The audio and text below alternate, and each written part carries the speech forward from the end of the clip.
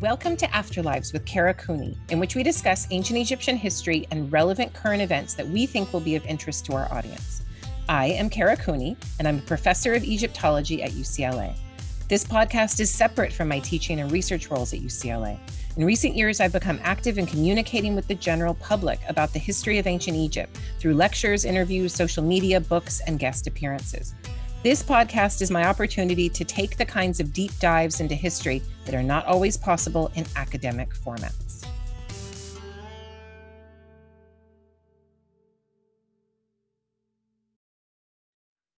Howdy, everyone. I'm Jordan. I'm Kara. And this is Afterlives with Kara Cooney. That's me. That is you. But it's Afterlives with Kara Cooney and Jordan Gelsinski. But Gelsinski's a little long for the title, I think. Yeah, it's okay. Kara Cooney has a nice snap to something. It. It's Snappy. Something. My mother did it on purpose, apparently. It works. Something. So we're doing part 3 today. Of demystifying academia and how things work. Unplanned part 3, but yeah.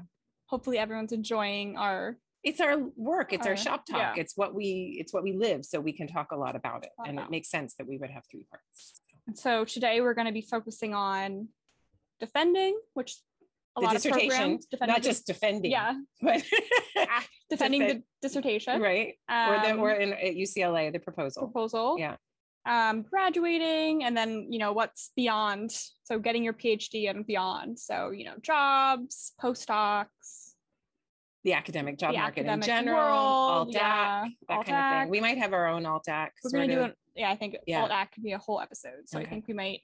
Well, we can talk about it a bit, but I think it deserves. alt-ac just means alternative from academic. Yeah. So that you get the PhD, but then when you go out on the job market, you do something different than try to just be a professor at a university or college.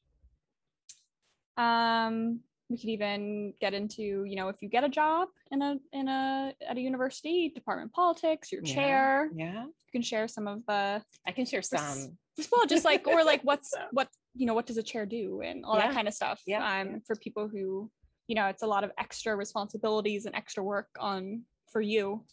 We can, endowed chairs, we can talk all about which is different from being the chair. Endowed chairs are different. Much more fun to have an endowed chair and to sit on an endowed chair rather than to be the department chair. Yes.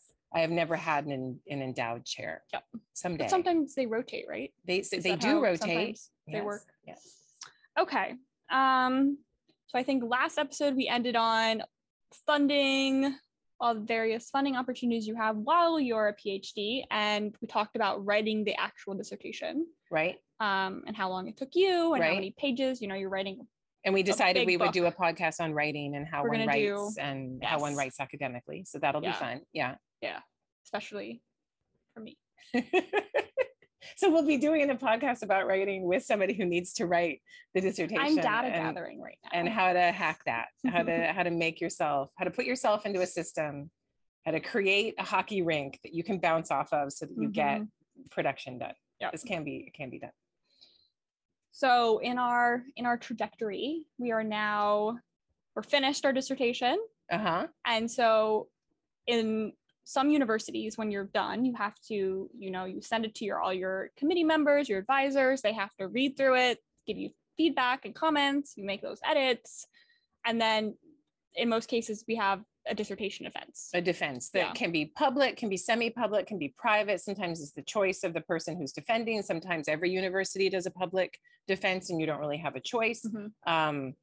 Most universities form the committee after the dissertation is written and accepted by the advisor, and then a committee is formed, which means that you have a completed body of work that you then send out for critique to 3 additional people. And then you have that public defense, and then they ask you questions and say things like, I don't know, if you have another Egyptologist on your Egyptology defense, they might ask you something that's much more in the weeds, but defenses are also a way to make your work more public. So I had an economist on my dissertation defense who asked me many economic questions, which was terrifying and scary, but it was just, how does your data fit into this rubric?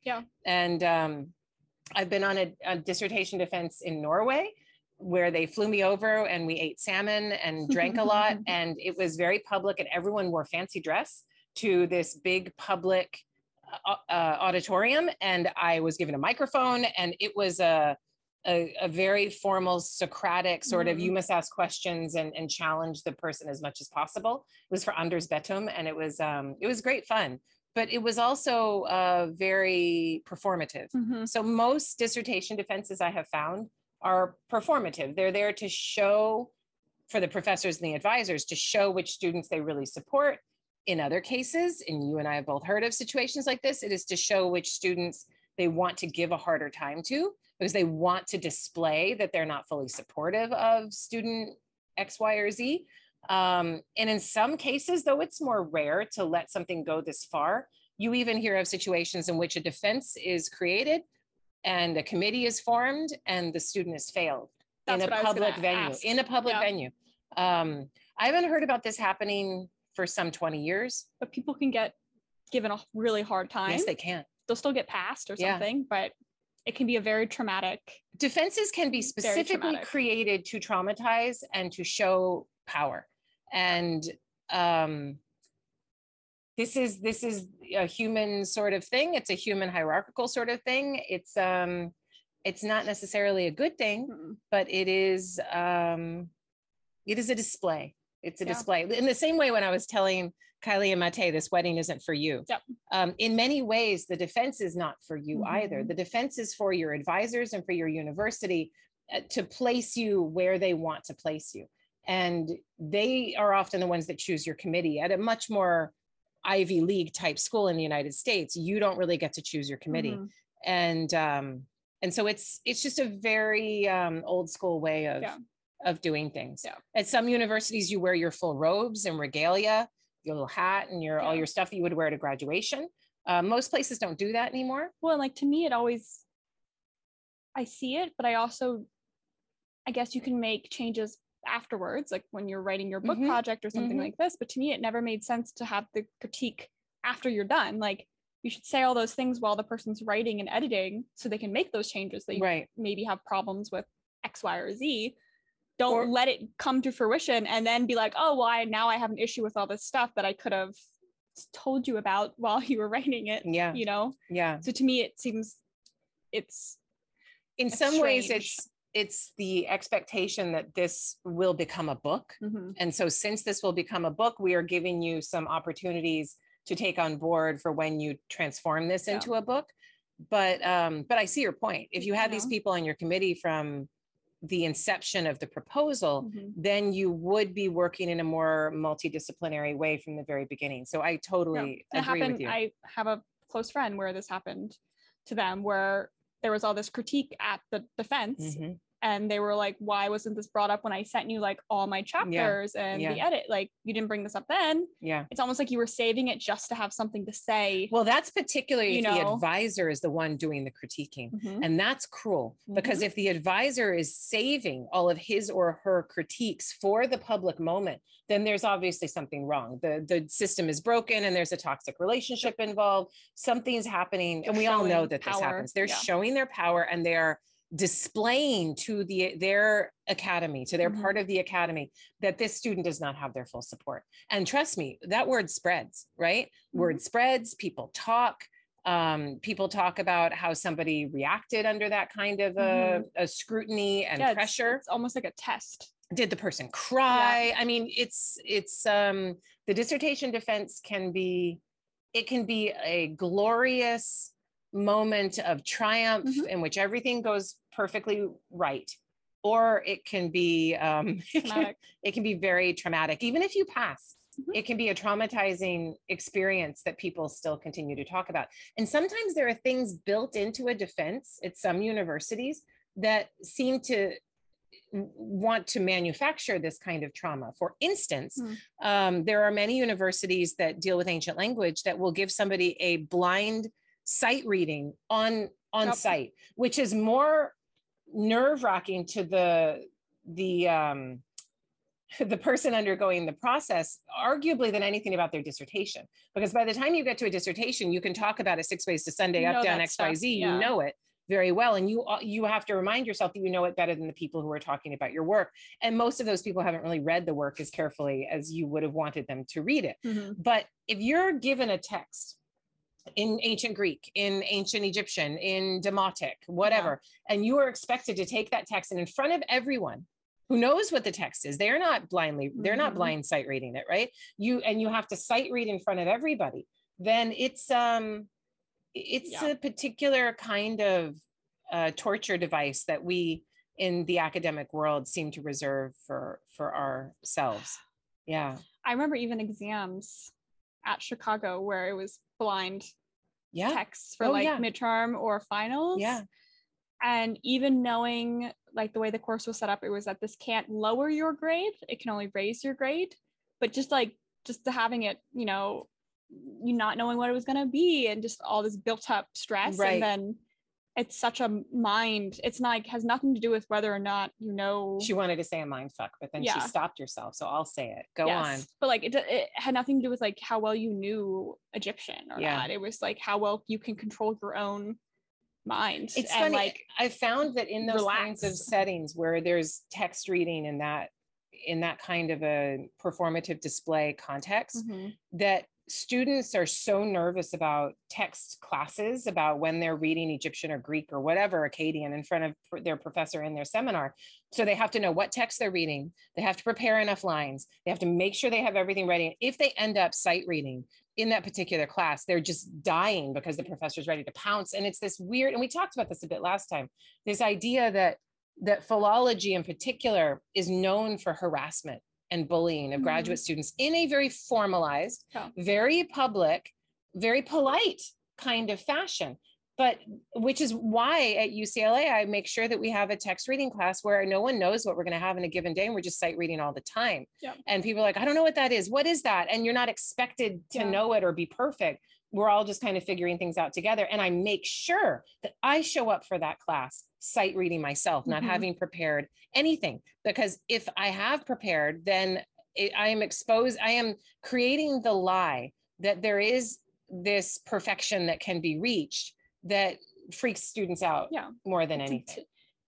It's intimidating, and it's better when we're all on the same page. Oh, we all haven't prepped. We're all just going to go in and kind of sight read together and help each other. Except for the one person who's bringing the text in, and there are a magician who can help us figure out what's going on. But you take turns, so then it's kind of more equal. Yeah. But imagine you go into your defense, and it's in the seminar room that you've been meeting in for graduate seminars for years, or an auditorium even, or even an auditorium, and somebody hands you a text, and this is even before you're meant to answer all of the questions that are asked, and it's a very high stress environment. And the more that I look at it, the more I think it's meant to be. And I think it's these are things that and it's need one to of those change. well, like I went through it and got through it, so like everyone else should too. It is hazing. It is just a formalized method of hazing. And some people be like, well, yeah, but you have to go through this to show that you can do it and that you are a master of your field and all of these things. But I think there are other ways of doing this. And the fact that it's so performative and that people are so rarely failed, it's more an arena to display power. Yeah. And this is super important, and we haven't even mentioned this yet, but a student, soon to be a professor or soon to be a PhD, may be sitting in that arena amongst competitors who hate each other, who are using the student as a pawn to take each other down. And so you may have a committee that's formed maybe against the advisor's will, or these are just the people that are on the committee that year, but you may have a committee with people on there who don't get along with each other. Yeah. And so you might have somebody who's not on a committee, but is in a public defense, is there able to ask questions because that's people can you can. So you may have another professor show up and try to sabotage the student in order to sabotage their competitor. You end up being the punching bag because they're trying to get to your advisor or something like this. Yeah. And you would think that these professors would be much too advanced and mature to not engage in things like this, but people are people, and to create these kinds of circumstances, they can easily be abused.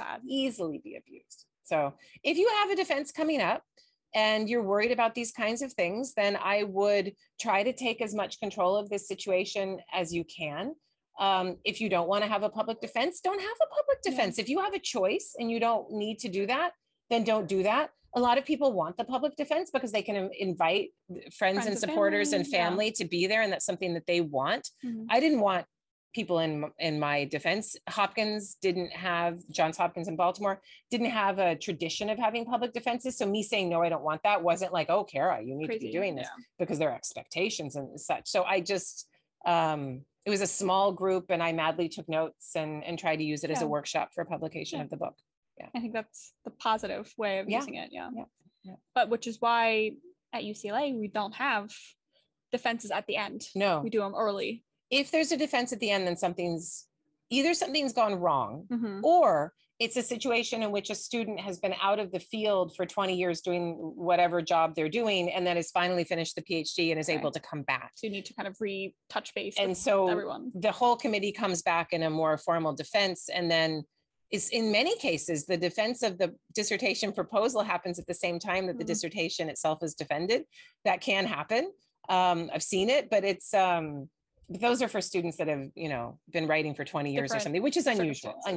So we don't do a defense, but the student does have to get 4 or 5 committee members to sign off on the dissertation, which involves emails and phone calls and communications and lunches and coffees, trying to figure out what the person wants in the dissertation that they're not seeing, getting all your edits, making all the revisions, and it means you have 4 or 5 people reading it, getting as opposed to just 1 or 2, which is amazing. Because the more people that can read your dissertation before it's done, well, and then you always have maybe a comment where one person says one thing over here and then another person's over here, and you're like, okay, how do I make both of the people happy? And you can't, but then to figure out but that's a beautiful thing. It's a beautiful thing to have diametrically opposed opinions with you in the middle, with a committee that's been formed long ago to put those opinions in as equally valid. Because what it does is it empowers the dissertation writer to be the stronger, to decide, I'm going to go kind of with that. I don't like this, or I don't like either of what you were saying. I'm going to do something a little bit in the middle. But it also empowers the dissertation writer to realize they don't have to become a mini me of one advisor, that when they're writing for a committee the whole way through, they have to write something for a broader audience the whole way through. And that's very, very useful. And if you disagree with one of the comments, stand firm and substantiate why you think it's this, or which you can't do when it's just one advisor that's asking you to change something, at least not very easily. And how many stories have we heard of where the people like, I had to change this thing that I didn't agree with, but if I didn't change it, there was going to be no PhD for me. And there are systems that grant professors tremendous power over their PhD students that can be highly problematic. And the more you diffuse that power, the more you decentralize that power with the committee system, the more empowered the dissertation writer is. So that's my preferred system. And that's so we do at UCLA. It's what we do at Berkeley. We're not doing it that way because I want it to be that way. I just happen to be lucky enough to work in a system that works for me. And who knows, with chicken or the egg, maybe I like working in the system because it's the only system that I've been an advisor in. So it could be that. But served on other committees that have the other system. So and you went through the other system. But then I come in late, and I know, having come in late and being a committee member in those other systems, that I don't have as much power. I can say things, but the advisor could then in a private conversation say, don't worry about that. It's fine. And then what I have to say isn't that important. So. You can't like hold things up. You're not the advisor. No. Okay, so we covered, so you write your PhD, you go through editing, you go through defense, passed. You're a doctor. You are a doctor now. Yeah. You go through all the convocation ceremonies. You have a party at my house. Yeah. I'll get you a bouncy castle in the backyard.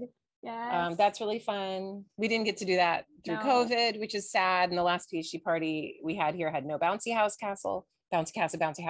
But inshallah, we will do this in future. Yeah, next people. Yeah. So then what's people's options once they're a full doctor? They can start applying to jobs. Yeah. We'll talk about that. And then there's also the postdocs. Yeah. So maybe we should do postdocs first. Yeah, I was able to move out into the academy as a full working member with a 1-year gig at UCLA teaching as a visiting lecturer. And then I moved into a 3-year teaching postdoc at Stanford after that. which was great because it gave me 4 years of kind of a safety to get publication plans together, to work on curatorial projects and things like that. The problem is that many of those teaching postdocs have been axed in favor of more adjunct teaching. So maybe explain what adjuncting is and why we all hate it. Yeah. So adjuncting is essentially the contract work of the academic world. And it means that instead of hiring somebody as tenure track or full-time, depending on what your university does, with all of the benefits for retirement and health and dental and all of these things that you would have to provide, childcare, time off, sick leave, all of these things, you say, okay, we're not going to worry about that. We're going to have some of those full-time faculty, but most of our faculty we're going to teach by course. So you set up a contract in which somebody comes in and they teach a course for anywhere from $2,000 to $10,000 per course. Yeah, but it's also, I think, to reiterate what you said, it's contractual. So it's for a year. So you might move somewhere. Or for a quarter. It or could for be 10 literally weeks. for like, where if you get a tenure track job or a professorship or something, it's forever. If you get tenure, it can be until you retire. Yes. Yeah. If you are pre-tenure track and you move around a little bit, okay, then those jobs aren't forever, but you're still getting benefits. You're able to move your retirement with you. But if you're adjunct teaching, then you're teaching course by course. And so say you get paid by somebody to teach for a quarter for $5,000 to adjunct. And so there's $5,000. You can't make it through the 10 weeks or whatever for $5,000. So you should have another course, right? So maybe you get another course at another university and that one pays less and it's $3,500. So you put those two together and you try to live very cheaply. But adjunct teaching, you're not in a union. You're not protected in any way. You can be fired with cause. And the pay is usually awful. Pay is awful. The benefits are non-existent. And there are all kinds of stories. Like if you wanted to Google for fun and go down this rabbit hole, you could Google adjunct professors or PhDs on food stamps or something like that and get an idea of what adjunct teaching does to people. And you know what my opinion of adjunct teaching is. What do I tell you guys? Like, don't do it for more than, don't do it if you don't have the do it option, for more than a hot second. But don't do it unless it's like very short term. Well, like why don't you have to adjunct? Because we have BTA-ships. You have TA-ships. You have, and we get paid more. I remember a local university was looking for an adjunct. Yeah. And they were taking, that local university will not be named. Not be named. Yeah. But they were taking, PhD students to even teach this course, and they were paying less than we make as a TA for a 10-week, 12-week, because semester, so it was like 15 weeks actually. Yeah. And I was like, no, because I can't do record. Both. Yeah. And it was like 40 students. Yeah. And I was like, it's a lot of grading, a lot of papers. Yeah. So yeah. So in Jordan's case, and in any situation where a grad student already has the opportunity to teach, I would look then, and if you're only TAing, you're only teach assisting, not teaching as instructor of record, then I would advise you to look for when and where you can be instructor of record. And then what do you do there? Well, so I think we didn't talk about this as part of like a funding option, but at UCLA, we have the opportunity to be instructor of record in the summer. Right. So over the summer, we can apply to teach our own course. And prep it, write it yourself, make it exactly the way you want it to be, and teach the course the way you want it to be. It's a course we already have on our book. So if you taught, say, the magic and medicine class that Kate Bonisho normally teaches throughout the year, then you would create your own version of that. Having sat in as a TA, you're not going to recreate all of the slides because no one has time for that. But you're going to put your own self and your own perspective into that course. And then you put on your CV, instructor of record. And by the time you're done with your 6 to 8 years at UCLA, you will have been instructor of record, maybe 6 times or something like that? Yeah. Maybe max 6, but you're still instructor of record throughout. So you don't need that experience. When people adjunct and they kind of need it, it's because their institution, and a lot of Ivies are like this, a lot of Ivy League institutions are like this, their institution does not give them opportunities to teach. whether as instructor of record or as a TA. No. So when you're applying for jobs and like, tell us about your teaching philosophy, you're like, I ain't got no goddamn teaching philosophy because I have no idea. I haven't taught. I haven't been in the trenches. I have been only the receiver of this. I haven't been out there. So if you're coming from one of those places, and those places, they pay better than UCLA, they're generally a faster PhD than UCLA because you can put all of your time into it. So there's a lot of benefits to getting your PhD at a place like that versus at a public institution like UCLA. But then you might have to adjunct for a year or two and put together, that you've taught at this state institution and you've taught at that public institution, but put together some kind of adjuncting work so that you can then go out into the world and say, I have taught, this is how I've done it. These are the students that I've taught. These are my diversity perspectives. How do you teach to students who are minority students or not traditionally represented in the academy, like students of color, Latino, Black students, et cetera. How do you, as a white person, potentially teach these students? How do you, if you are a Latino or a Black person, how do you work with these diversity issues? But those are the kinds of things that people are asking. Yeah. So I feel like a lot of PhDs who don't have opportunities to teach within their university maybe do like adjuncting their last year or something while they're finishing up writing. They can adjunct at a local, like liberal arts colleges are really good for adjuncting. Community colleges are great for it too, to get. Well, I got super lucky because Anne Macy Roth was taking a sabbatical from Howard University and they needed, and it wasn't even an adjuncting situation. It was more like someone to fill visiting instructor, right? So I came in for 1 year to teach 4 classes one semester, 4 classes the next semester. And I got a trial by fire, a whole lot of teaching experience, creating my own courses from scratch for the first time and figuring out how to fill an hour and 20 minutes of time, how to do all the grading. Over summer is hard. Yeah, it's hard. It's 2-3 hours. Yeah. And you're like, how do I, it's such a, the first week is so difficult of like teaching for 3 hours, obviously with breaks and activities. Yeah, summer teaching, I put all of it into a 6-week time period. So it's condensed. 2-3 hour classes. It's hard. That's a lot to talk about. I did art and it was like, how do you talk about Egyptian art for 3 hours and not, keep the students not lose your mind engaged so it's difficult. Well, okay, so within our department, we've had PhDs come in who are like, I guess, visiting, where they have like a 1 or 2 year type of contract. Does that fall under adjunct, or is that a different type of category? Well, like who? Give me. Well, like when Dr. Trochet was here, or like Jonathan. Right. Well, no, because at UCLA, because they get benefits. We don't use adjuncts at UCLA very much at all. Yeah. And when we do, I can't, as a department chair, it's hard for me to afford paying for that class. So what we do instead is we have a category of instructor called a lecturer. Yeah. And then the lecturer, it gets benefits and all kinds of leave and time off and insurance and other things, but they have to teach, I think, at least 3 courses at UCLA. So when we had Julia Trochet and then Jonathan Winterman, when he was lecturer, Marissa Stevens was lecturer for a while, they're always teaching I think 5 to 6 courses. And so that's it's not a full-time job. They're teaching around 80%, 70 to 80%, but they get all of the benefits and other things. So it's better than adjuncting. And they're unionized and it's not adjuncting. And if you can get a position like that, that's great because you're able to sit in a holding pattern after your PhD where you're getting all of this teaching experience, hopefully publishing articles and other things in addition, working on your book. And that's an ideal place to be when you finish that PhD so that you can build up the CV before the big attack for the tenure track jobs. Yep. Okay, so we did kind of adjunct and all that. Postdocs.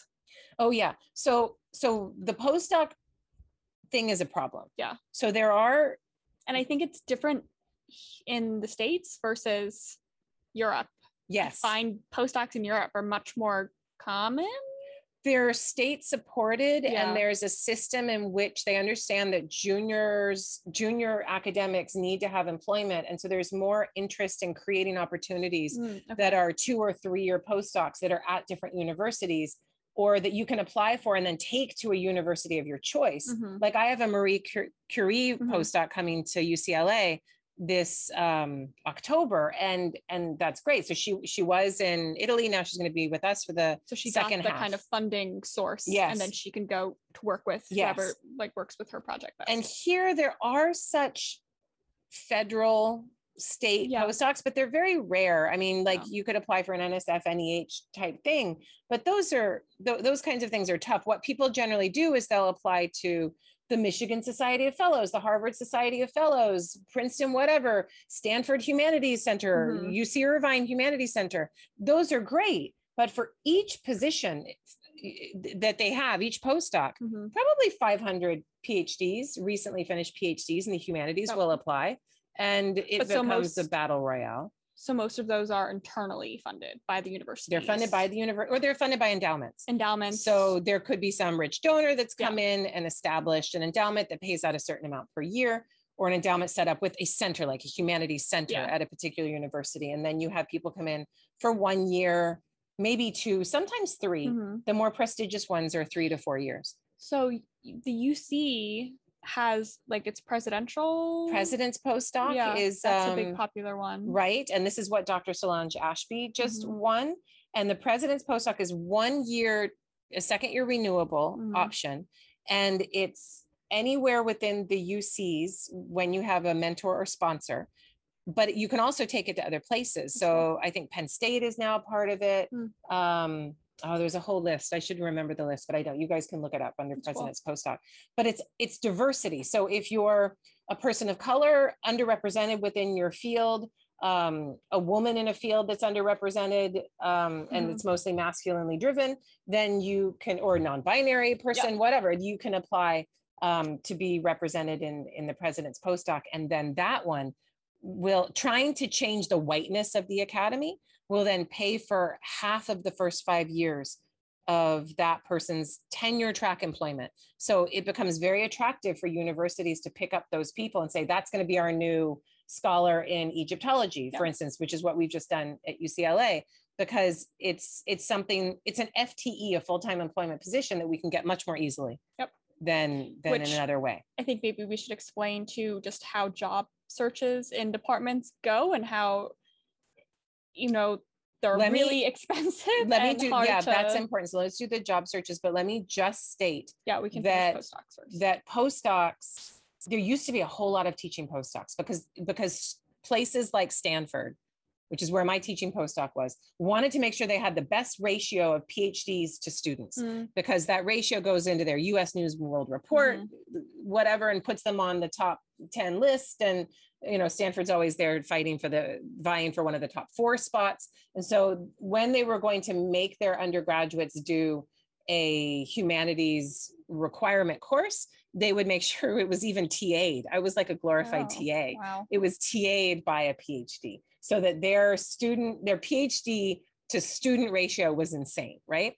Stanford and many other places, and these are the self funded private institutions, have gotten rid of a lot of these humanities requirements and are like, whatever you want to do, students, it's fine. You don't have to do this writing course. You don't have to do this humanities course. And students are just able to do whatever they want. And so that program that I was a part of, the Introduction to Humanities, is now no more. And that happened in many different institutions, right? My friend, her first year post finishing, she did one of those at Chicago, where it was kind of like an intro to the humanities, where she was teaching like. What happened to that one? They got rid of it too? So what was cool is that at Chicago, they you applied, but it was very much, I think, not guaranteed, but a pretty. If you were a Chicago student, if you applied, it was like, we'll give you another year or 2 to kind of settle. And it'd be applying for jobs and stuff. So it gave her some wiggle room to then, she now has a tenure track job and all this good stuff. That's great. It was like she was teaching like Freud and stuff, and she's like I taught Dostoevsky, modern Middle East studies. She does like women's studies and stuff. So she was like teaching like introduction to theory. Just like basic. I was in a Russian lit class. I'm like, what am I doing here? But it was about death. So I understood why I was there. It was all about death. I'm like, I can do this. There's something to be said for it, because I think it's good that they have opportunities for like newly recent graduates to. buy some time, but apparently it's a dying thing. In the same way that when I was coming up, tenure track professors were probably 60% of the academy, and then adjuncts were 40. It has now become where adjuncting is probably 70 to 75%, maybe 80% of the instructors. Universities around the nation, this is the way it is in the United States, and only 20 to 25% are tenure track faculty, which puts an enormous burden on people like me in terms of doing the admin work, making sure that you're responsible to your students, who's going to chair the department, who's going to do all of the service. All of these things are highly problematic. But in the same way that has shifted as we have privatized and made our universities into capitalist machines, the same things happen to the postdoc, right? Yep. So the postdoc that used to support all of these newly minted PhDs to be in the trenches, to teach in those introductory GE classes, those have gone away. And much of the way, the mechanism that they have used is to drop the requirement entirely. Yeah. In the same way that people are like, oh, it's so hard to teach all these foreign languages, and these foreign languages classes, they cost so much because we have to pay all these lecturers who are unionized. What if we just got rid of the 1 to 2 year language requirement for a college degree, and you just don't need that anymore? And so you get rid of that requirement, and then boom, all of these people are expendable, and you don't even need to hire them anymore, or you don't need that postdoc to have those PhDs come in and teach at a lower level that you cycle in and out. So that this privatization and capitalization of the academy is very keenly felt right now, particularly for the people who have just finished their PhDs, are at their most vulnerable, and they can't get a goddamn job. I'm just like, you're saying that, and I'm just thinking about turnover and how that doesn't, if you're all just, if most of the department is adjuncts on like very short-term contracts, things are being cycled through so quickly. There's no community being built. There's no relationships. If students, there's no loyalty to an institution or to a place. Exactly. A lot of adjuncts are teaching at 3 or 4 different places. They can't care. They're being screwed over by all 3 or 4 of them. So it's hard. And what if you need a letter of rec and you're a student? What I'm saying. And all of your instructors are adjuncts who have no loyalty to this institution, are like, I don't have time for letters of rec in addition to all that I'm doing. Or have only taught you once and then they're gone. Yeah. It's kind of like, do you know what I'm going to compare it to? I once got my legs lasered, hair laser removal at a place called, what the hell is it called? Did you get it off Groupon? Because that's what I did. I can't remember the name of the company. And I had been going to this other place where I had a relationship with the woman who was lasering my body of hair. And I knew her, and I was like, oh, hey, how are you? And I had this relationship. I went to this corporate place, and I realized that I saw a different person every single time I went there.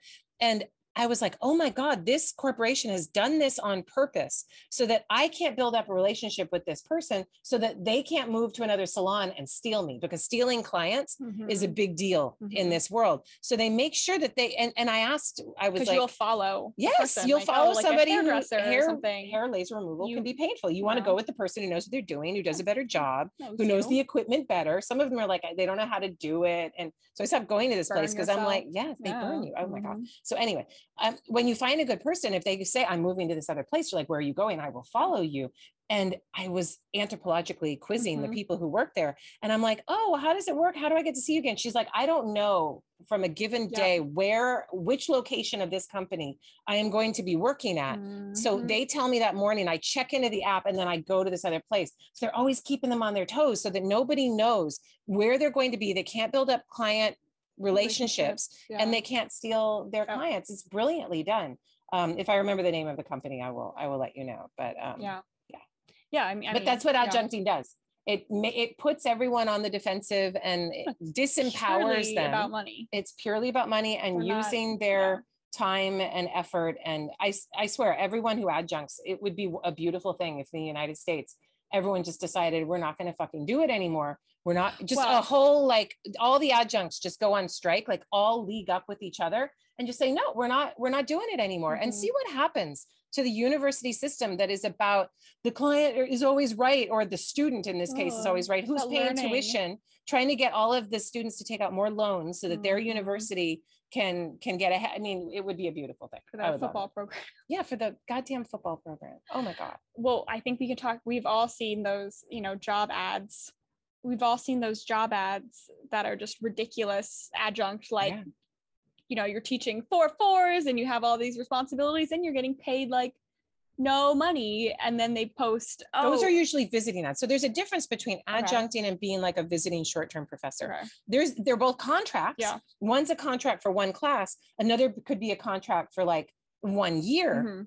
So then you have a contract to do work for 1 year, and they'll say, yeah, we want you to teach 4-4, we want you to advise our students, we want you to write letters, and then they'll throw in some admin, something or other.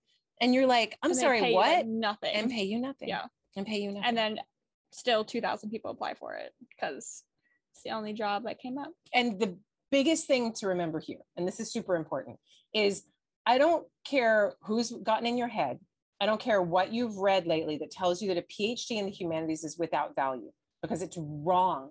It's not true. The problem is that if you go to the person or the people or the institutions that granted you the PhD in the humanities, expecting them to give you something different, that is where you will fail. Instead, you need to take the PhD in the humanities and go out into the private sector and build something with it that you maybe didn't expect. That's not teaching exactly, the Chaucer poetry that you were used to doing, but actually makes you have to go out and do something a little bit different. So if you're able to do that, then you will succeed. Yeah, you think about your skill sets, what skill sets you have, not like, oh, I need to find something that does New Kingdom Egyptology. That's not going to happen. No, it's a toxic, this has become a toxic patronage system in which the people that they invite you and they say, oh, you're passionate about this thing, come to us. And you get your PhD. Left time. And then as if in a toxic marriage, they're like, oh, but you're only capable of doing these. And they've already set it up with things like the hazing in class and the defense that makes you feel like a lesser person, that disempowers you and makes you feel stupid inside. Then you feel like, I have to stay in this marriage. I can't go anywhere else. I am only good enough for this small kind of teaching. And then you're done. You're a Mark, you're a Rube, you're perfectly set up to only be able to make your 25K as an adjunct teacher for the rest of time, rather than taking that PhD out into the private sector, understanding that you got it because you're able to do complex research subjects based on incomplete data and take that out and do something else with it. So many applicable skills that you learn, but you have to make them, palatable for other job sectors and all this kind of stuff. But that's our alt-ac episode. It is. And how interesting is it that some of the professors that give these PhDs are the ones that make you feel you can only work in this narrow area. And even within this narrow area, you're failing. And once you're psychologically set up for that kind of disempowerment, then you'll be their cheap employee for forever. That, and I think I know within academia, we have a lot of, people who got their PhDs a while ago and they got tenure track a while ago and things have changed so much where it was like, oh yeah, I just got a job after I was done at the same university that I got my PhD from. They were like, oh, we'll just give you a job. And I've been here ever since for 50 years. And make no mistake, there are, in the same way that they say, unemployment is the lowest levels, but there's so many jobs that need to be filled. Sure, there's a lot of jobs that need to be filled, but they're shit. And people are now deciding, I'm not going to do that shit job anymore. So there's a ton of adjunct positions. People are looking for adjuncts all over the place, but people aren't interested and willing to make that bargain. So just touching back on postdocs. Yes. How can they be helpful to someone's career?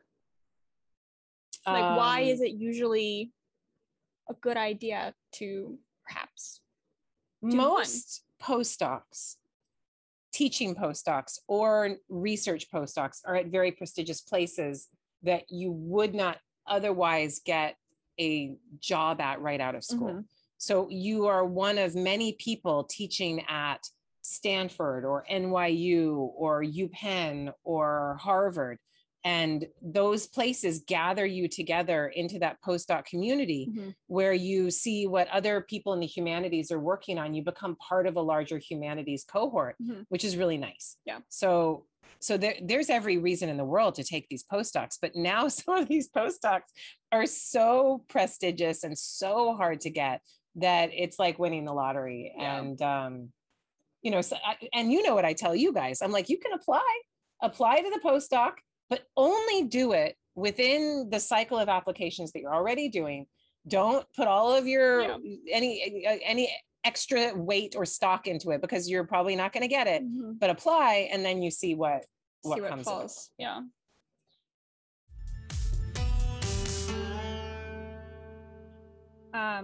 Is that tequila with limes? What's happening? Taking shots? Remy's setting up shots. You're asking about postdocs that are... Like, I'm thinking what Nadia has.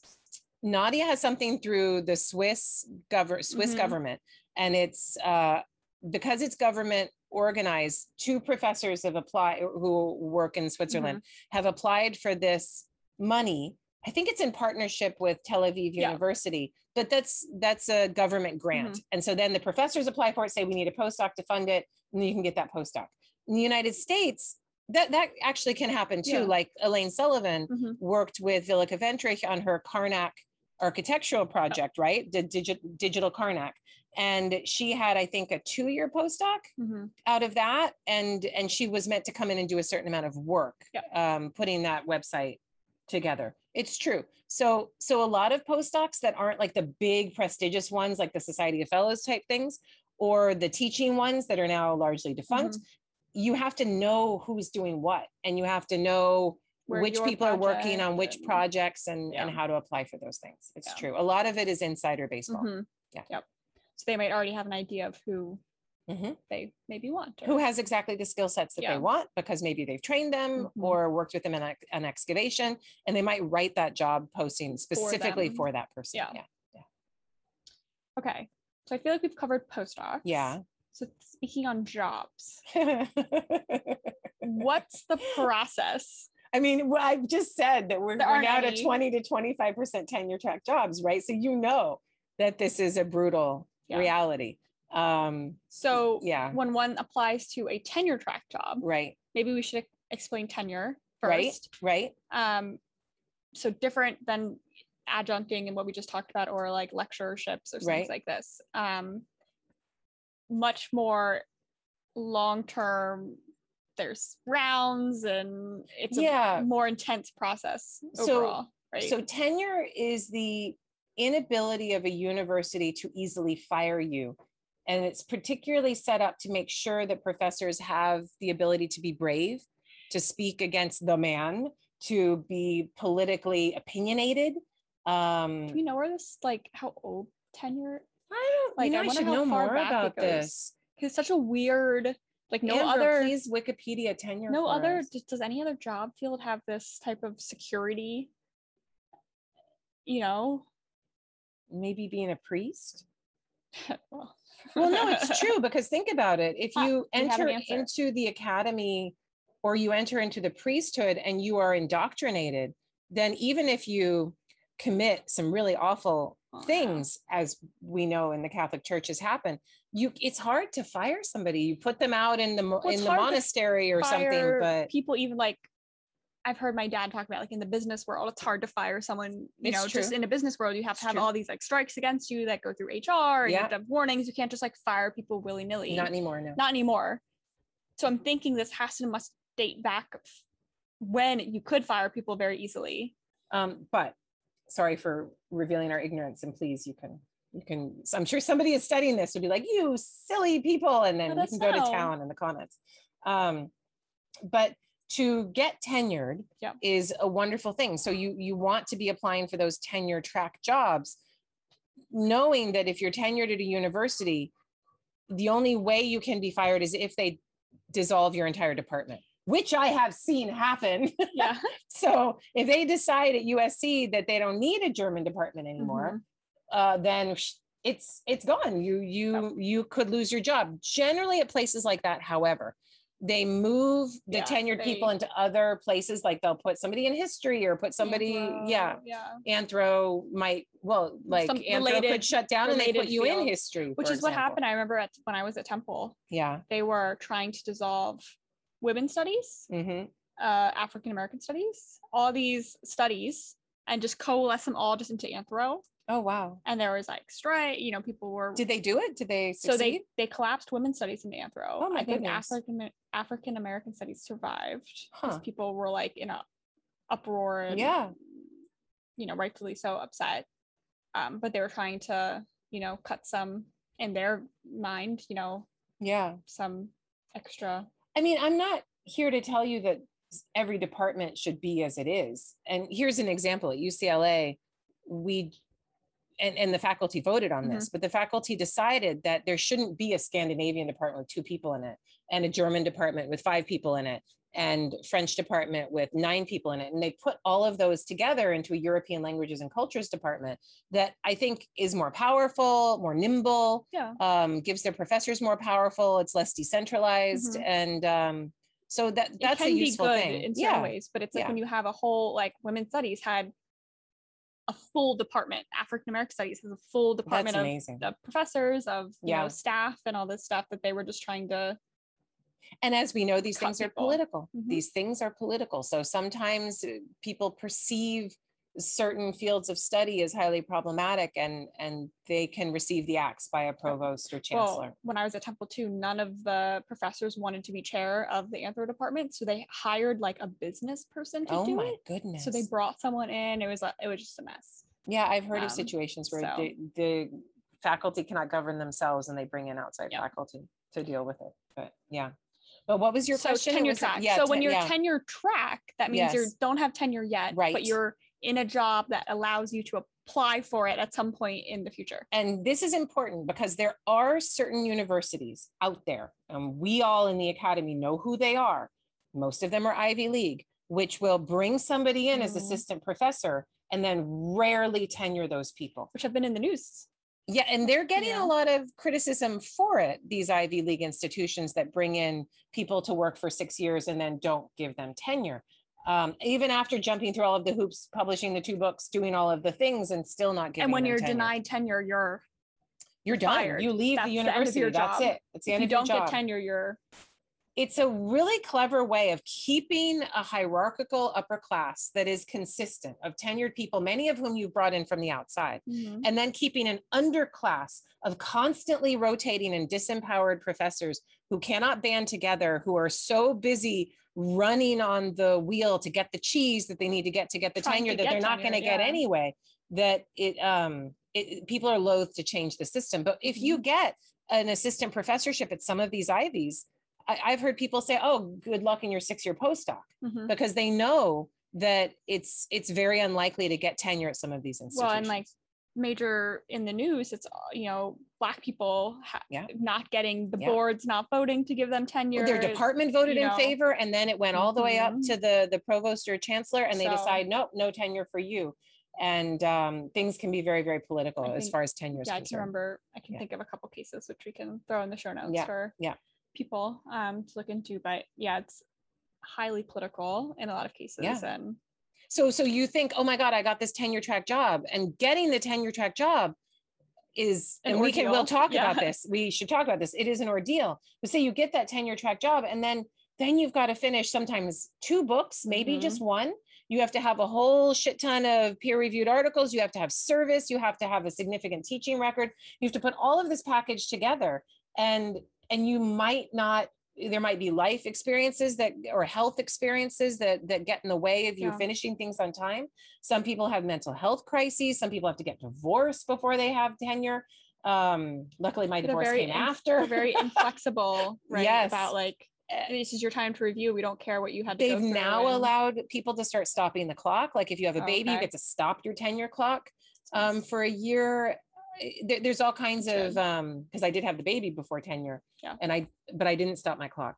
But anyway, it's also, but then when you go up for tenure review, that's the time where if for some reason you're not liked, or you're too outspoken about something, that's their chance to be like, well, we don't care if you met all the requirements. We're going to now vote against you. And bye. And then that's it.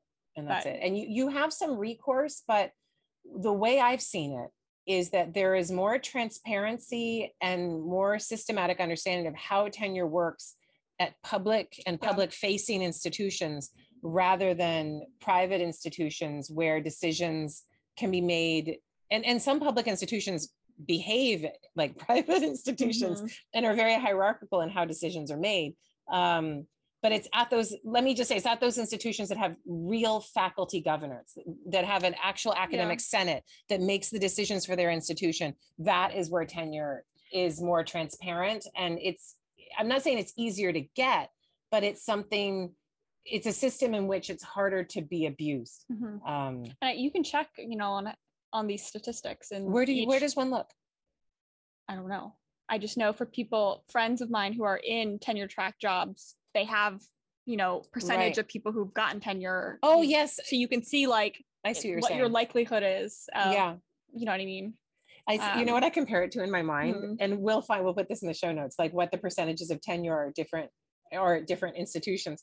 But it reminds me of when you're pregnant and you're choosing a hospital and you want to look at the percentage of C-sections that have been performed at a particular hospital. So when I saw that Cedars-Sinai was like 45% C-section when I was going through this, I'm like, no way am I going to go to that hospital. So high? So high. Almost half of the births at that time were being performed through C-sections, which is ridiculous. It means the least little problem, they're intervening too much medically, the least little problem, then they go in and they carve out the baby. And so I went to a UCLA hospital, which had a much lower rate. And then I had a midwife, which gave me an even lower rate. So that even though I was the first natural breech in 16 years at UCLA, I still had the regular non-C-section birth.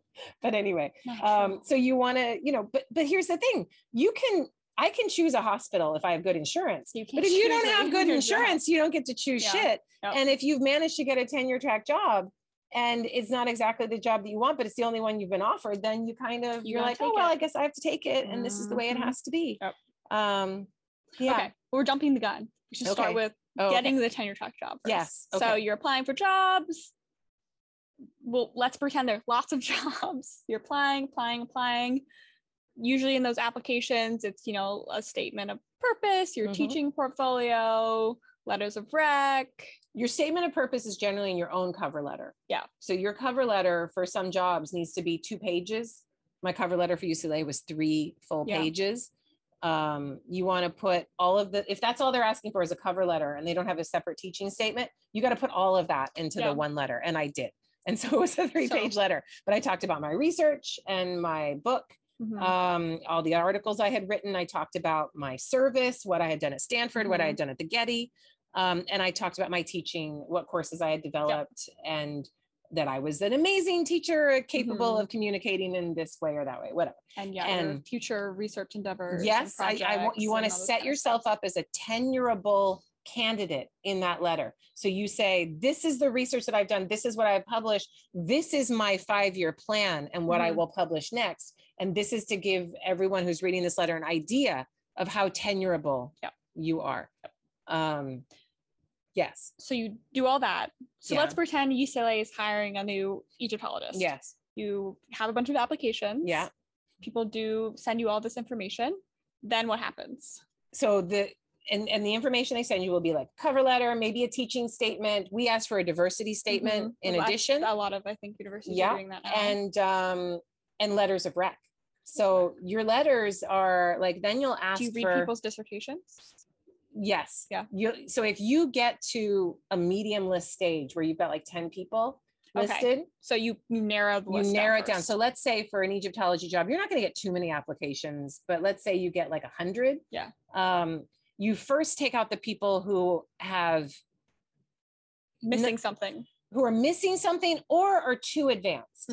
So if it's the job is generally posted in a particular category. Sometimes you have an open rank job, but most of the time, you know, it's cheaper to hire at a junior level, to hire assistant professor, rather than to hire open rank, which is assistant associate with tenure or full. And so if somebody is advanced out of that ranking, then you really can't consider them because it's not an open rank search. So you take all those people with 2 or 3 books who just want to leave their institution. Or looking to, you know, maybe leverage things or something like that. And those people go, and the people who aren't ready go. But in the United States, not ready is a little different. So you could just be finishing your PhD and be out there on the market with 2 articles. And if it's a junior level search, you could easily be hired. It's completely possible. So you can be hired right out of the gate with the understanding that you have the potentiality to produce all kinds of work. If you fit like if you fit exactly what they need, and if your dissertation kicks ass, then you've got it. So we're on shortlist. Oh, right. We've narrowed it down. Right. To maybe 20, 25 people. Yeah. Then what happens? Then generally in a non-COVID world, you interview people at conferences. And if you're at conferences, okay. Mostly at conferences. And if you're in, it can be Zoom. And we were doing Zoom before, but now, you know, now that we're post-COVID, oh my goodness. Being handed tequila.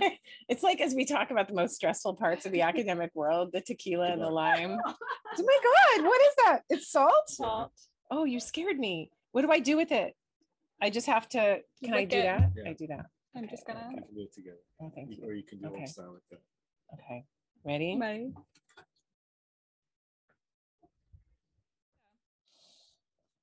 Oh, that was good. I feel that. That was nice. My tummy's all warm. I know. What tequila is that? I usually don't like tequila. Yes. That was really good. It was very nice.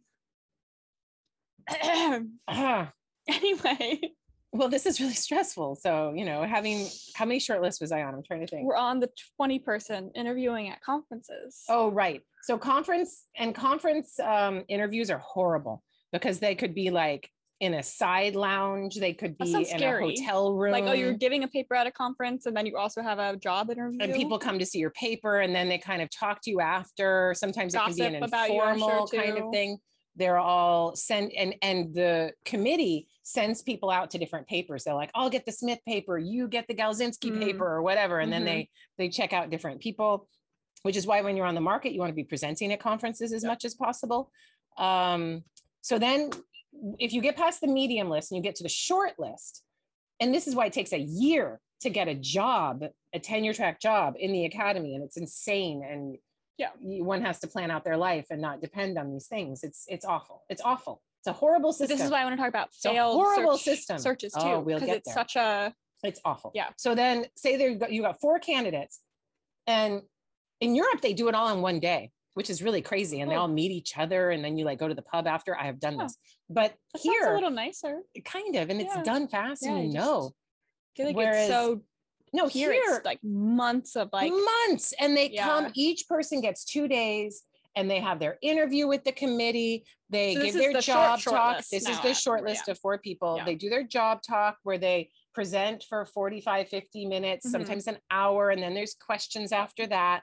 And it's like a hyper grilling sort of thing. And this is when us as graduate students should come and ask questions. Yeah. And then you guys ask us for our opinions on, you know, who we like. And then, you know, you have lunches with them and lots of schmoozing. You have to decide what to wear if you're the candidate. Do you go for the black pantsuit? Do you wear something a little more interesting?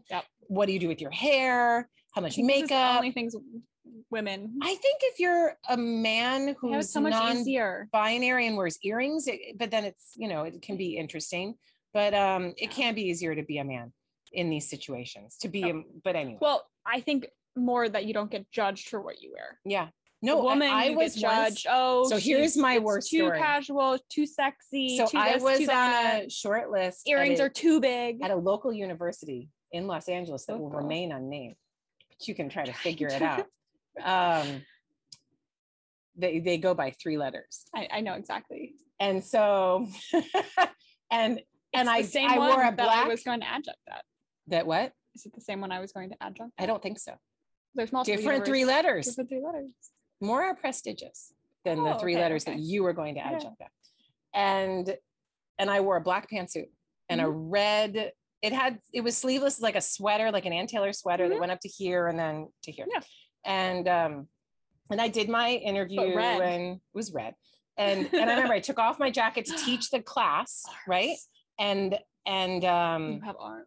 I have arms, but apparently when I was pointing to things, it may have lifted and you may have seen some skin. But what got back to me through my advisor at Johns Hopkins was that I had done the whole interview wearing a midriff bearing shirt, which is now all the rage, and that I was showing my belly the entire time.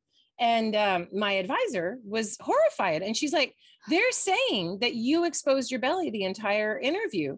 And I'm like, oh my God, Betsy, what do you think? That I would ever do that? Who would ever do that in an interview situation? Knowingly. That this is the time that you're going to just show all your hotness off. And I was hot then. But so it was just open misogyny and an open axe job so that they didn't have to hire me and they could take somebody else who ended up not getting tenure. But that poor woman. But it's, you know, once you go through this, it's almost like the defense is nothing. If you make it past the hazing and the trauma of the defense, then you get to go through the hazing and the trauma of the shortlist, in which you have a 25% chance to get a particular job. And having done that, I did like 3 or 4 shortlists until finally I was in the shortlist for UCLA. And by the time I got to UCLA, I was just like, you know what? By that point, it's not in your control, that the politics are there, that you can't even see, that you have no idea how things are going to go. So you cannot care.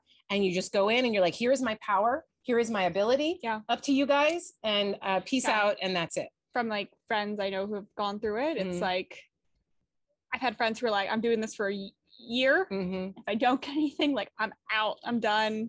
I wouldn't advise that. I would advise that which is what I told my friend. I was like, oh, I talked to Kara about it. Peace out. And I was like, give it some time, but she ended up getting one. So what you need to do is put yourself into a place of safety so that you're not a bubbling bowl of jelly at the interview. Because if you need this position so much, you won't be able to say the right thing. You'll be constantly worried about whether you're presentable to this person or that person. You'll be second guessing yourself. You won't be bringing your own power and your own ability. But this is why I always tell my students, don't adjunct. Find a career path B. If you can't get a tenure track position right out of the gate, fine. Get a high quality administrative position at a university or an NGO or something that's grant writing, something tangentially related, where you have benefits and you are safe. Because if you are applying for one of these university positions, you're on a short list, but you're also in a safe place, then you don't need them and they don't need you to need them. I feel like you probably show better too. You're less desperation can be smelled. Exactly. Fear can be smelled and sussed out. It doesn't make you an attractive candidate. So go in with all of the positivity that you've already got something, because you need to create a situation which you do already have something. But also, like, I think it's important to remember too that you want the job to be good for you. That you want it to and the job and the community to fit well together. And it's nice too to have the ability to say, like, you know, even if you say you get offered the job, to say like, no, like this is not a good fit for me. I have another option. Or it's a rare thing, Jordan. I know, but it's rare. Nowadays it's rare. Which is, you know, it's nice. Which is part of which is the game, right? That because this is such a scarce commodity, people will do almost anything to get this commodity, and that sets up all kinds of problems. In terms of how much of one's life one is willing to give to this profession. And if your family and kids and not having kids, even though you wanted them, not living with your partner because they have a job someplace else and you need to be in this place. Well, that's what I always think about for Jeff and I. It's like 2 academics in the house. It's like at some point you'll probably be separated. Yeah, and I wouldn't do it for longer than a couple of years. There's no point. And then you figure out where your priorities are, and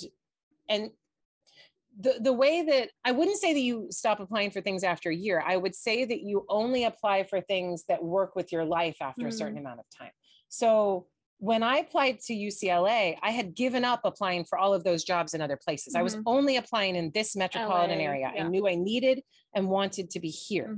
Luckily, I'm in a place in which there are jobs, there are things. So, and I was working at the Getty at that time, and I had a full-time position at the Getty. So if I hadn't gotten UCLA, it wouldn't have been the end of the world. I would still have that position at the Getty. But so, you know, I was coming in from a place of power, but I did not get that tenure track opportunity in a place that fit me for 7 years after I got the PhD. That is not uncommon in this world. And it's, now all of these things that I'm saying, I am hoping, and I'm crossing everything right now, that we are hitting the rock bottom in what our university higher education system is affording to its PhDs. But I don't know that that's the case. there is extraordinary anti-intellectualism against the humanities in general because of the thought and criticism that we bring to the political world around us. And there is a great part of the population that would love to just sweep away the humanities with one flick of the wrist and just be done with it. Yeah. So maybe we haven't hit rock bottom yet, but there's, if you keep going down, we can't keep going down forever. There is going to come a point where the boomers start to retire, where the universities start to realize that adjuncting isn't getting them what they need and might actually be hurting them in their US News and World Report or whatever, or getting tuition money or something. There may be a way up. What we're discussing right now is bad. It's bad. And that's why, but I'm not going to tell you it's not. I'm not going to tell any of the students who are studying with me that it's not, because you guys must know that you're going to have to fuck over this academy at some point to protect yourself and build your own power. And then maybe if they offer you something, you might deign to go back to it, but you take from it when it gives. If they're not giving, you need to walk away. Yeah. You need to walk away. Yeah. You need to know the point to call it. It's not worth it. To like put yourself through, like not get paid for your work and to do all that kind of stuff. Nothing is that precious. No. Nothing. No, it's a job. And if you haven't been taught to do anything else, then you better learn something now.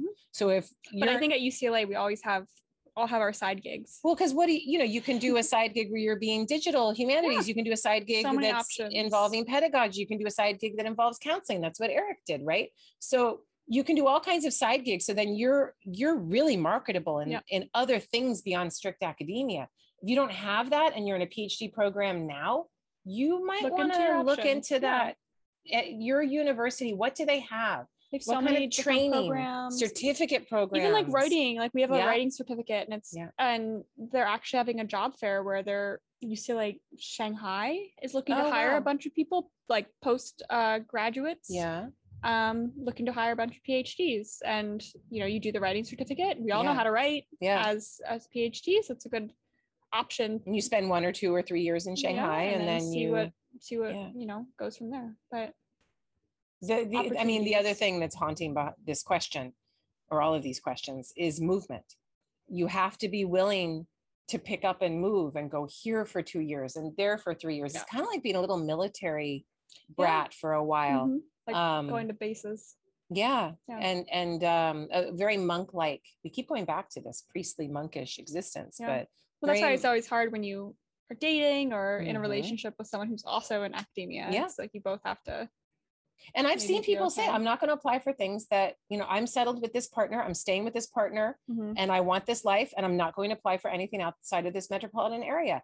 I could be an asshole and say, as my student, you should be hungry and willing to do this or that. I'm not doing that, because we all need to build our power and our safety where we can. Well, that, and everyone has different priorities in life, So if you tell me that, and I know that, I'm like, okay, I got it. Like we have many recent PhDs who are like, this is where I'm going to be. This is where I want to be. I'm not going to, and that's you can't just uproot kids and do that every couple of years. That's a lot for them. Or demand that people are separate from their families for years at a time. That's no good. Has to be their choice. Yeah, for sure.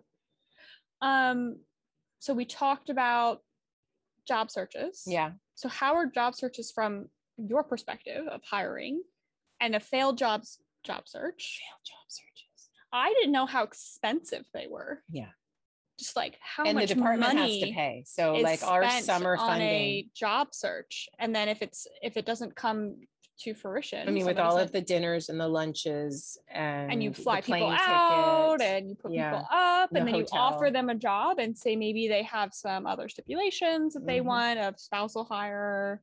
Spousal hires we can talk about. Rarely happen. A spousal hire is when that's a thing of the past, right? It's not necessarily, but it is largely. Not necessarily, but if you're sought after and they want you and you say, oh, well, my partner happens to be an academic in X, Y, or Z, it is possible for a chancellor or provost to be like, okay, and we will hire that partner and put them into this other department. But at places with academic senates like UCLA, I see spousal hires go south pretty quickly, because then that person gives a job talk in the other department, and then that other department is like, if we hire this person, you're not going to give us a job in the area that we want.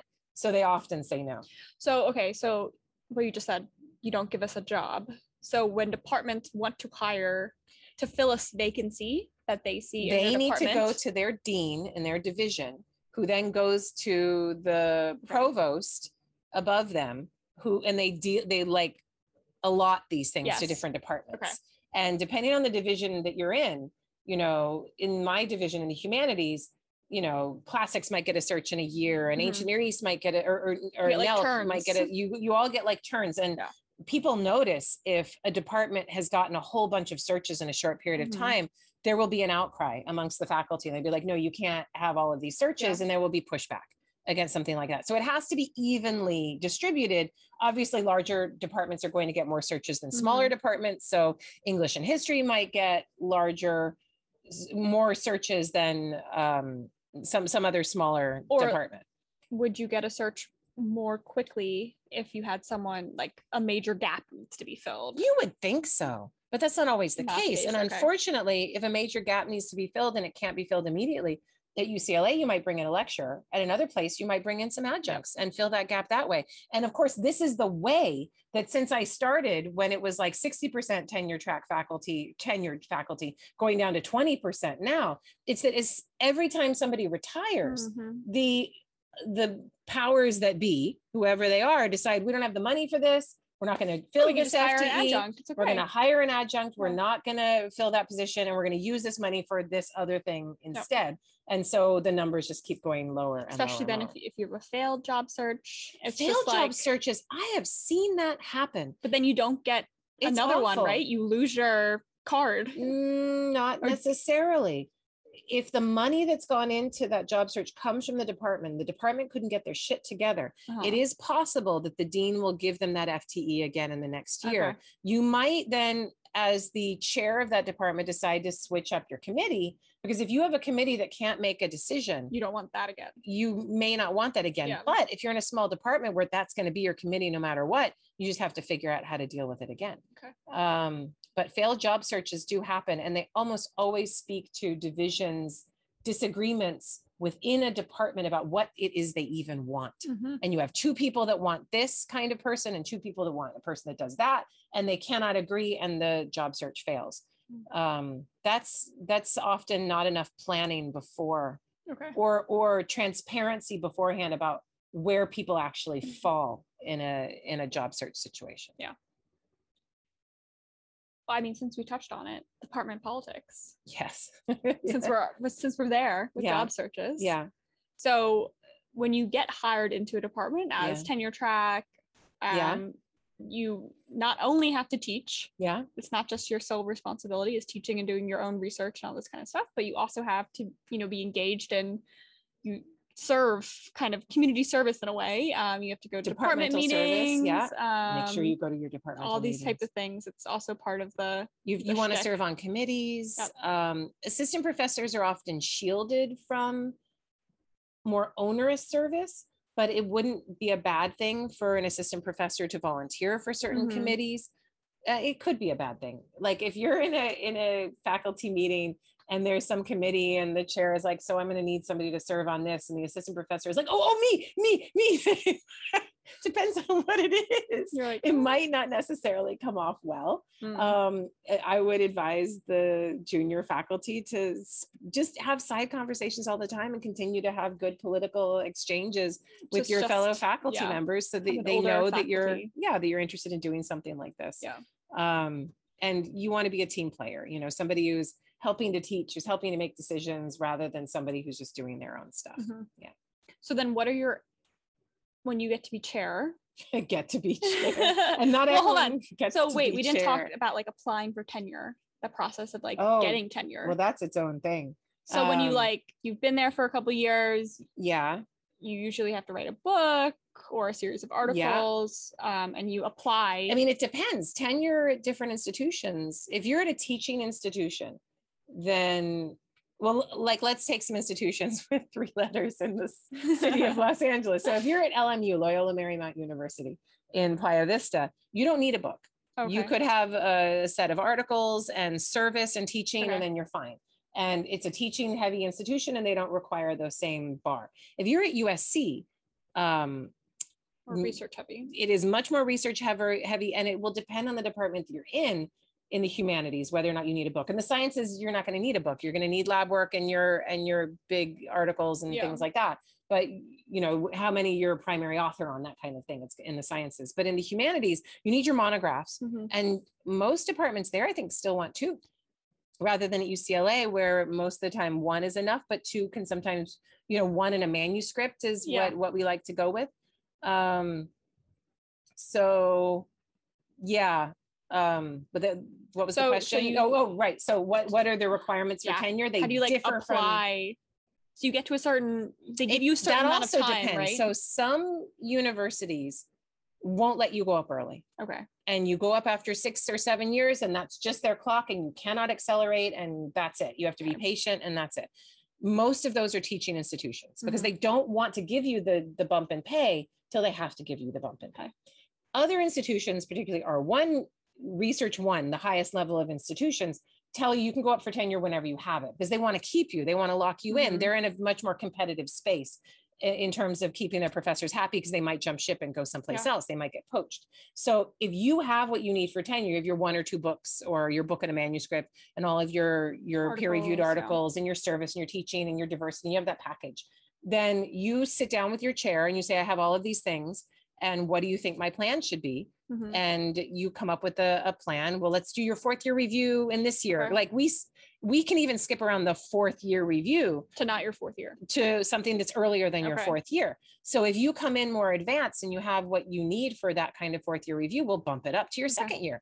And then we'll put you up for tenure the year after that, or 2 years after that. So it's good to have a plan with your mentor and chair about how you're going to run it. Yeah, Susan, you apply, and then there's a review board, and most universities have like panels where you as the assistant professor go in, and you have a panel of different, like, well, you have lunch, and they'll give you like the squab, and you have like, you know, and you have your little thing, you're like trying to fight the squab as everyone's asking questions about, well, my department, or this or that. And they try to tell you what the system is like and what to prepare for. Some places are much more transparent. Some places are much more opaque, and like to keep it opaque. And you'll know where you've landed by what you hear other people saying. And so the department will also do like a review of you, but then goes. Yes. And your tenure review. So you have an ad hoc committee, a committee that's formed just to discuss and write a report on your tenure case.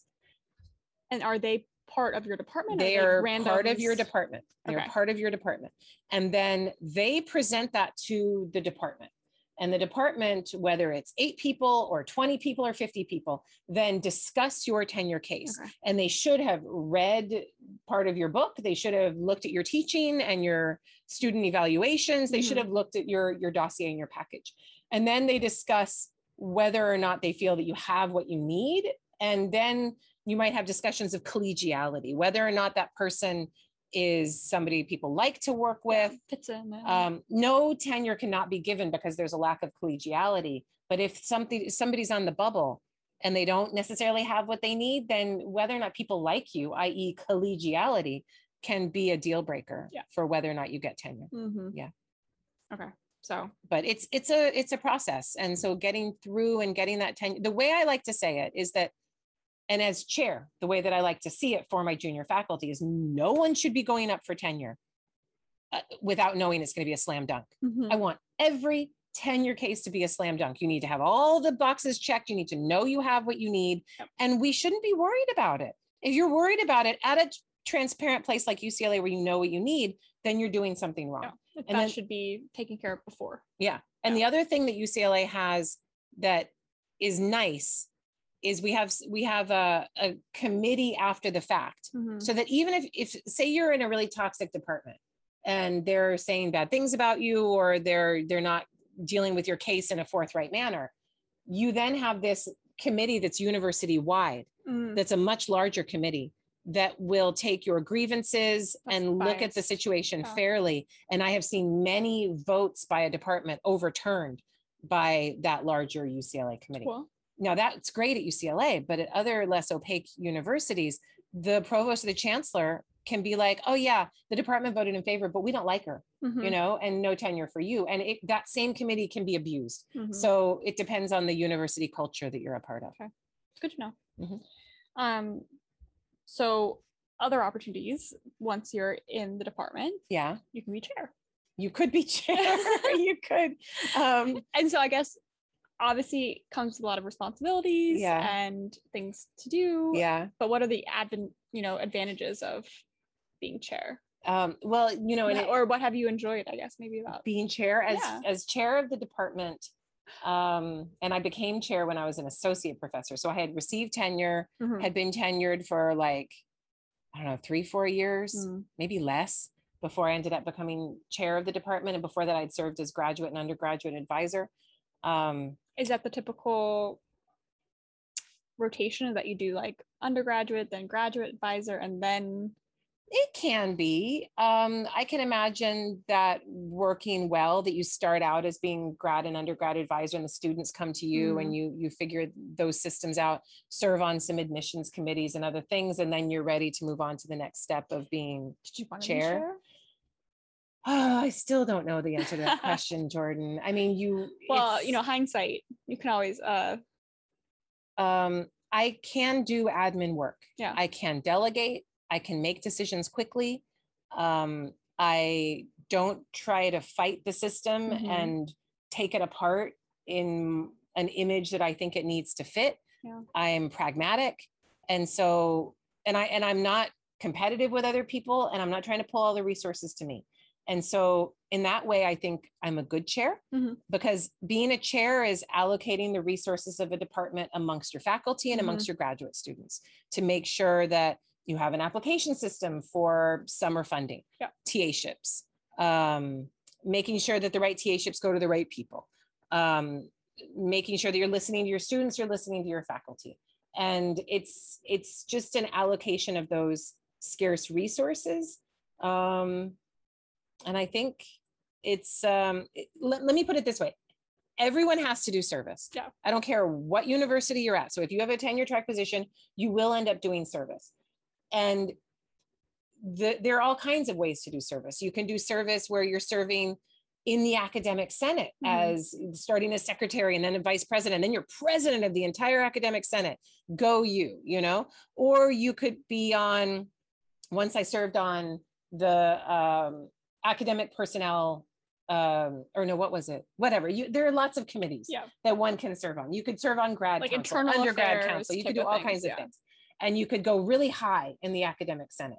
And I have found that when I like to give service, I like to do so in my own home space, in my own. You can see the ramifications of it. Yeah. Actually. I also just like to keep my home clean. I like to keep my home nice. I like to keep my family happy. And I get to learn all the gossip within my space. So if you're that kind of person, it's like, oh, why did that happen? And what happened there? And who's it? If you're chair, you'll get to know it anyway. If you're the kind of person that wants to know the gossip more than you want to know. Yeah. Oh, definitely. That is true, because all the fires come to you, right?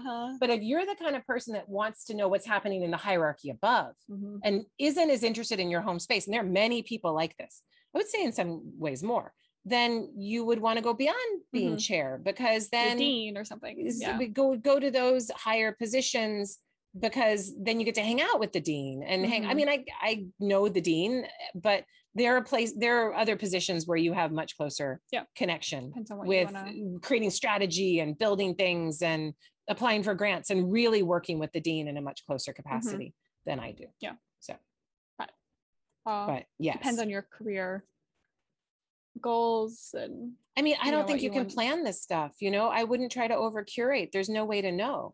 You end up in a position that circumstances allowed. And then the only reason I became chair so early is because everyone in my department was a director of a center and doing something really important. And so there was no one else there to be chair. And the person who had been chair had served 16 years. Yeah. So, and was like, done, I can't do it anymore. And it was only fair that somebody else step in and take over that role. And I was the only person that really was able to do it, that didn't have a dig or didn't have this other responsibility. And so it made sense for me to do it. Was it the right time? Did I want it? Do I want it still? I don't know. Would my life be a hell of a lot easier without being chair? Yes. But in some ways it's made me have to publish in a certain way on a certain schedule. Mm-hmm. So what we talked about last time about like keeping busy and being so busy that when you have any moment to do something, you're like, what should I be doing right now? Take advantage of that time. Yeah. So last night was Saturday night. I had my hot Saturday night. And I finished chapter 1 of I finished that draft of the AUC thing, and I sent it to Amber, and I'm like, footnote the shit out of this. And so that happened. And now and chapter 2 is a fucking mess. So I'm going to get in there. Notice how all the bad words come out when I start talking about writing. Wow. But that's another podcast episode. Yes, it is. It is. But so we've gone from the very lowest to the very, well, no, because I don't want to go higher than chair. I think it's a good place to stop.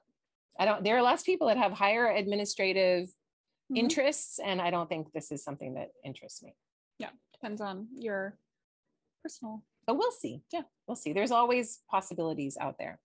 But if you have higher interests, you generally in the academic world can't profess it openly, particularly if you're a woman, because open ambition is not attractive.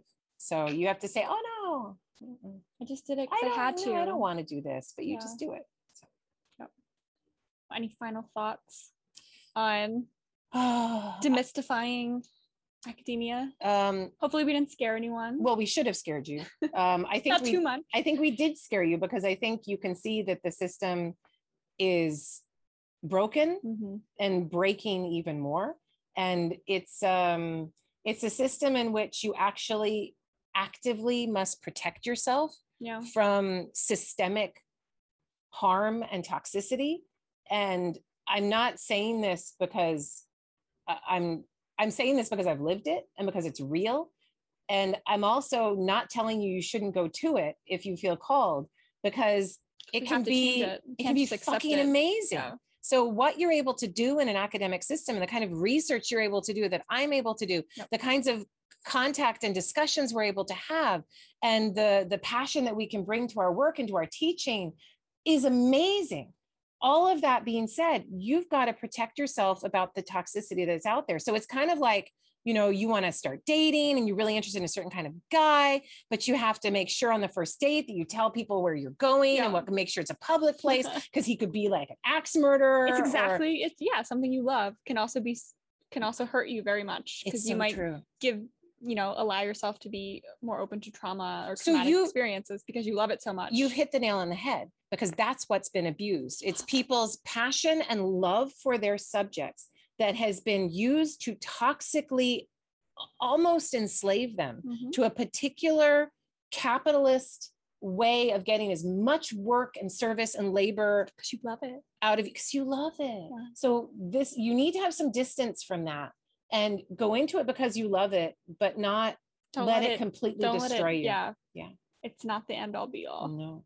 There's always other things. There are. And there are other ways always do it on the side. You can always do it on the side with another job, but there's other ways of bringing this passionate interest to your work through a different lens, a different way. Yeah. Last bit of advice. Yeah. That's good. Good. Yeah. I think we'll end it here for the final part of Demystifying Academia. Thank you all for listening. Hope you enjoyed. Where can we follow? And you can find me on Facebook. You can find me on Twitter. Kara Cooney, just Google those things and you'll find me. And my Squarespace page is active and running and has information about the book. You can sign up for the newsletter there. Anything else? No, I think we're good. Okay. See you guys next time. Bye, guys. Thank you.